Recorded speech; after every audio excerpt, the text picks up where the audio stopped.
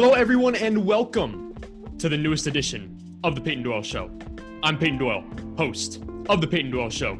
I hope you are all having a fantastic day today, and I am back and better than ever.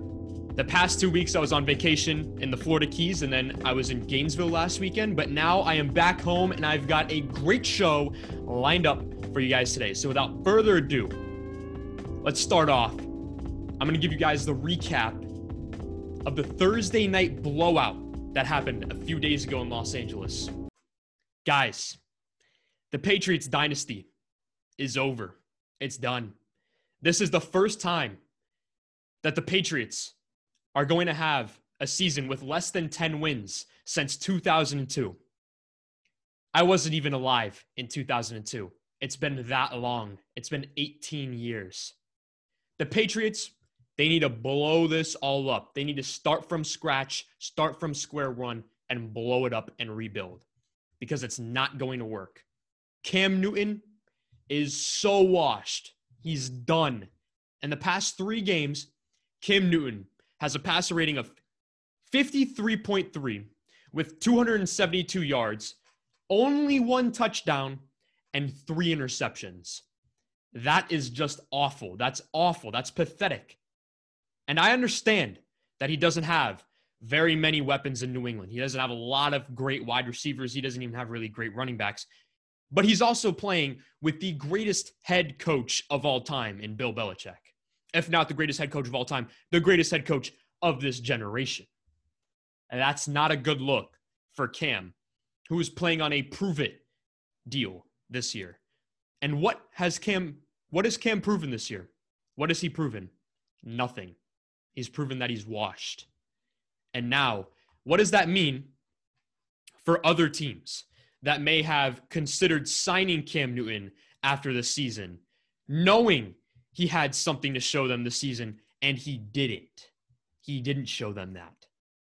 If I'm the GM of other teams this offseason, I'm thinking, wow, the greatest coach in the history of the game, who is known for getting the absolute best out of all of his players, couldn't fix Cam. There's no way that I'm signing Cam Newton this offseason as a starter, and that shouldn't even be considered. And it's a shame because he really did used to be great, but I wouldn't even consider signing him as a starter. Maybe as a nice backup, but not as a starting quarterback ever again. Now, speaking of things that haven't happened since 2002, you know what else hasn't happened since 2002? The Browns making the playoffs. How about them Browns? Baker Mayfield was dealing last week against the Tennessee Titans. Bake completed 75.8% of his passes for a season-high 334 yards, 4 touchdowns, and a passer rating of 147. Also, by the way, no interceptions. And that's a big deal as well. This was obviously a great game from Baker Mayfield, and it would be crazy to expect him to do this all the time, right? Obviously, you can't expect someone to do that all the time. He's not Patrick Mahomes, right? But this was more of what we needed to see from Baker Mayfield. You know, we needed to see him. He took over this game. That's what we need to see. He showed that the Browns are a threat throwing the ball as well as a threat on the ground. This is what everyone said they needed to see from the Browns. A convincing win over a good football team. The Titans, they're a good football team, and the Browns, they won pretty convincingly. But let's not start punching their Super Bowl tickets just yet. This is their second win this season against a team with a winning record. All 7 of their other wins came against very mediocre teams. But the Browns are sitting pretty at 9-3 in the 5th seed in the AFC right now. But they have a really big test coming up. The real test for the Browns will come on Monday night against their division rival, Baltimore Ravens, who blew them out. They blew them out of the water week 1, 38-6. The Browns, their key to victory, playing good run defense and forcing Lamar Jackson to throw the ball downfield, because Lamar has proven this season that he simply is not up to par with the rest of the league with his passing ability. So they need to force Lamar to throw the ball. Then they also need Baker Mayfield to play efficient and turnover-free football. Then they also need to keep that running game going with Nick Chubb and Kareem Hunt. That's their bread and butter. It's going to help them control the time of possession and hopefully play less turnover-free football. Have Baker Mayfield throw the ball less, which creates less opportunity to throw interceptions. But I think if Baker Mayfield, it really all comes down to Baker Mayfield. If Baker Mayfield plays well, I believe that the Browns have a serious shot at winning this game. It's so obvious. And now, I was watching this game. Now, I've watched basically every game of Baker Mayfield's career as a Browns fan. It's so obvious to see if Baker Mayfield is in his bag. You can tell. And the Browns, they need Baker Mayfield to be in his bag. They need Baker Mayfield to be feeling himself a little bit. It's so obvious to see when Baker was feeling himself. He was feeling himself last week. Last week, he was in his bag. It was obvious. You could just see in the way that he looks in the pocket, how comfortable he looks, how confident he looks. You can tell when he's in his bag, when Baker's in his bag. And when he's in his bag, he really is dangerous. If Baker keeps playing like he did last week, the Browns, they might be serious contenders in the playoffs because that defense has been stepping up as of recently. That running game obviously is tremendous. That offensive line is good. Their receivers are still solid, even though Odell Beckham Jr. tore his ACL. All they need is Baker Mayfield. That's the recipe. If Baker Mayfield can be in his bag, be feeling himself a little bit, maybe wake up feeling a little bit dangerous, the Browns are Super Bowl contenders. And that's a fact. But it's a big if because we haven't seen Baker Mayfield do it for long enough yet. I'm not going to overreact after one game, but it is exciting to see those short bursts of greatness out of Baker Mayfield. Hopefully he can put it all together consistently.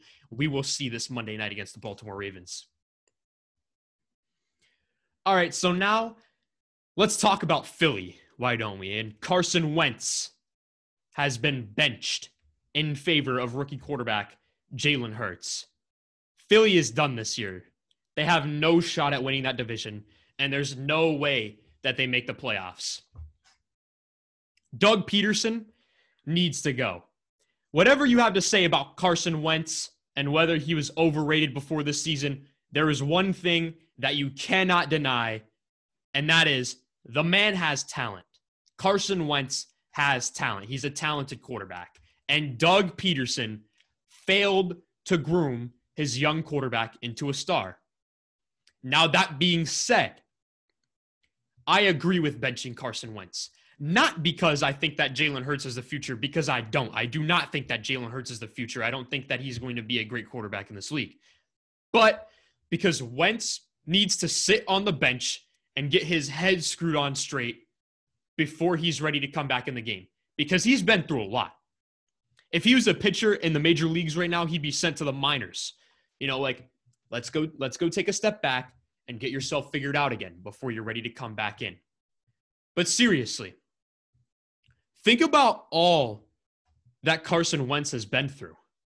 He was just playing sub-Division I college football at North Dakota State University, where he was praised as a god in and around that area. They loved him there.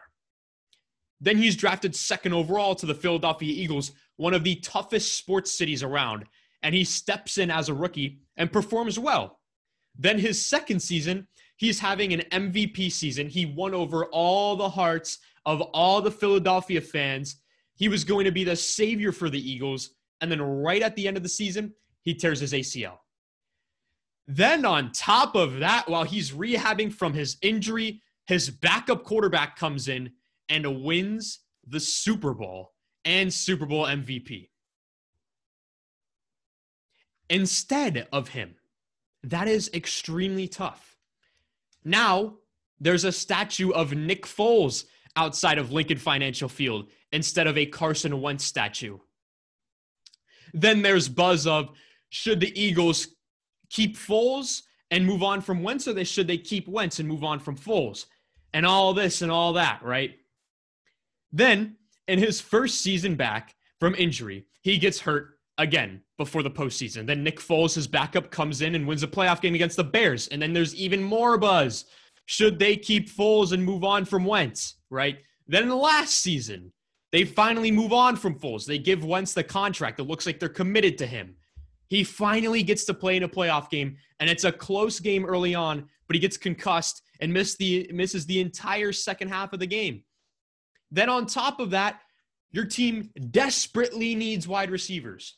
Desperately needs wide receivers. You were the first quarterback to throw for 4,000 yards and not have a receiver catch for over 500 yards. You desperately need wide receivers. And in the best wide receiver draft class in the past decade, your team drafted Jalen Reagor instead of Justin Jefferson in the first round. That just hurts because look at how Justin Jefferson's playing and look at how Jalen Reagor's playing. And you're going to see how in the hell did they do that? How did they make that mistake, right? And instead, in the second round of maybe getting you some much needed offensive line help, they draft another quarterback in the second round. Reach for him, by the way. Jalen Hurts should have been a third or fourth rounder. They reach for another quarterback in the second round. And then, you're thinking, wow, they just drafted my replacement. Wentz, he's been through a lot. After Nick Foles coming in, and everyone loves Nick Foles, everyone wants to dump him for Nick Foles. Now there's a Nick Foles statue where Carson Wentz probably feels like, hey, I had something to do with this too, right?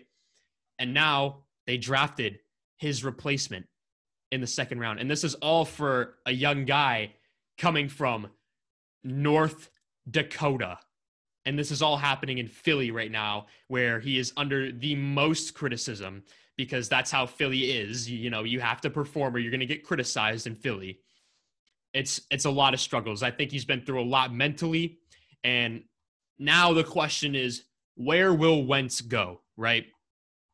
It seems like Wentz's time in Philly has come to an end. Where will he go?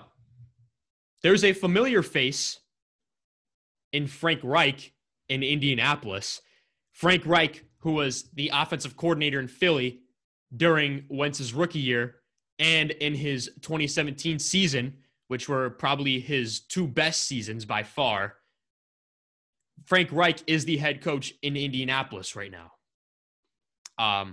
Plus, Indianapolis has a questionable quarterback situation with an aging Phillip Rivers. This would be a good place for Wentz to try and restore his career, find himself again, and get himself back to where he was before. The only problem with a Wentz trade is moving his big contract. In order for a Wentz deal to work, the contract would have to be restructured. It's a mess right now. Plus, the Eagles would have to take a lot of cap hits if Wentz isn't on the roster for the next few years. That's a lot of cap money that they're going to be losing.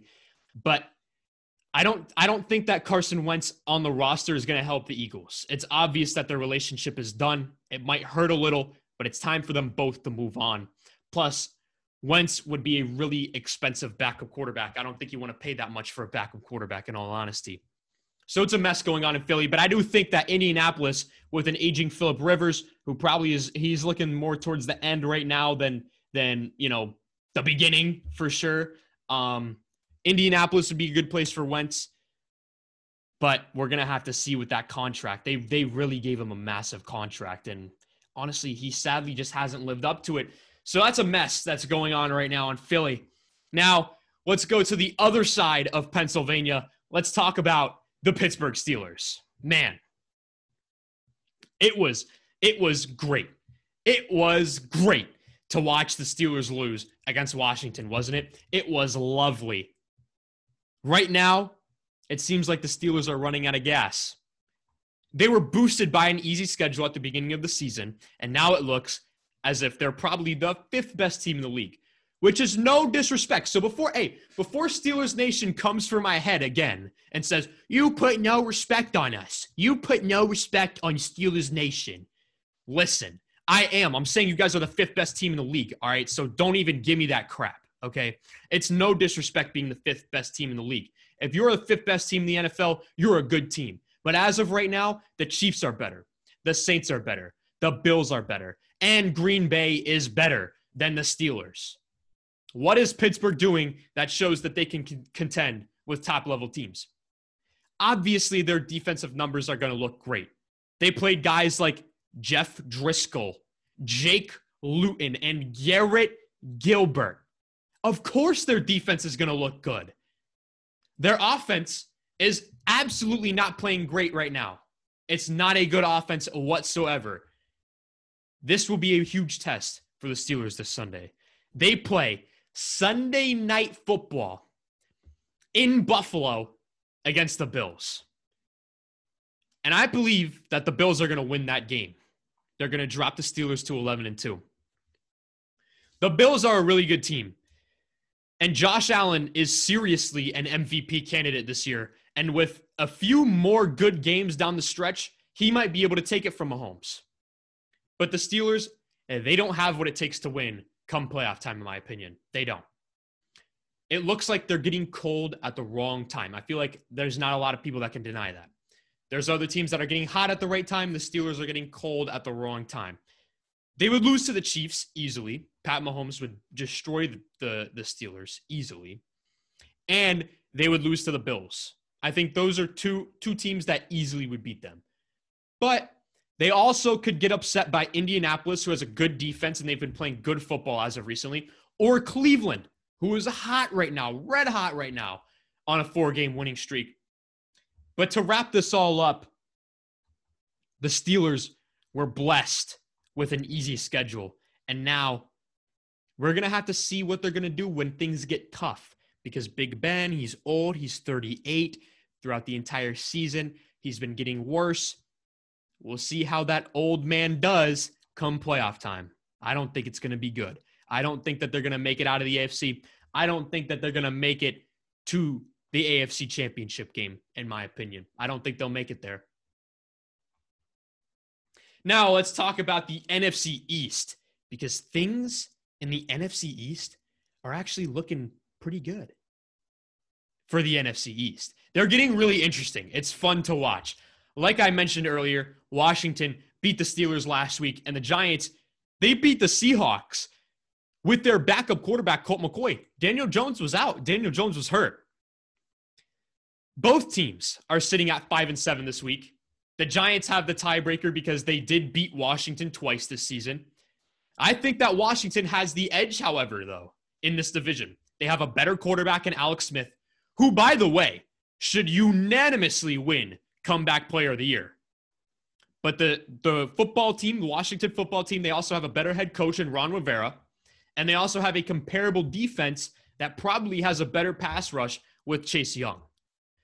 The Giants, they also have a tougher schedule.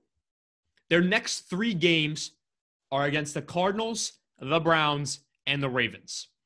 All games that they could easily lose. Washington's next 3 games, they play the 49ers and Nick Mullins. They could probably win that game.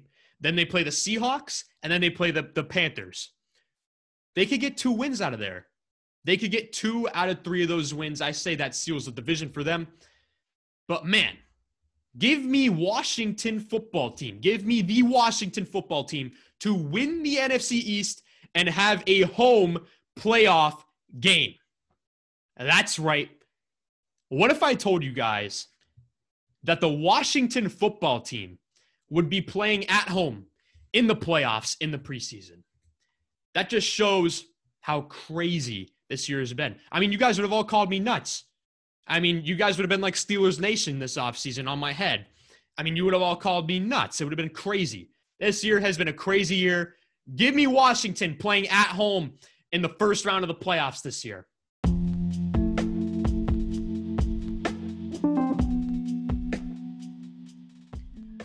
All right, that's it, everyone. Thank you all so much for watching and or listening. Please make sure to like, follow, or subscribe wherever you may be listening. Also, please, if you haven't already, make sure to follow the show on social media at Peyton Doyle Show. That is at Peyton Doyle Show. I'm on Instagram, TikTok, Twitter, and Facebook. Thank you guys so much for your support, and make sure to stay tuned for the next week's episode. Thank you.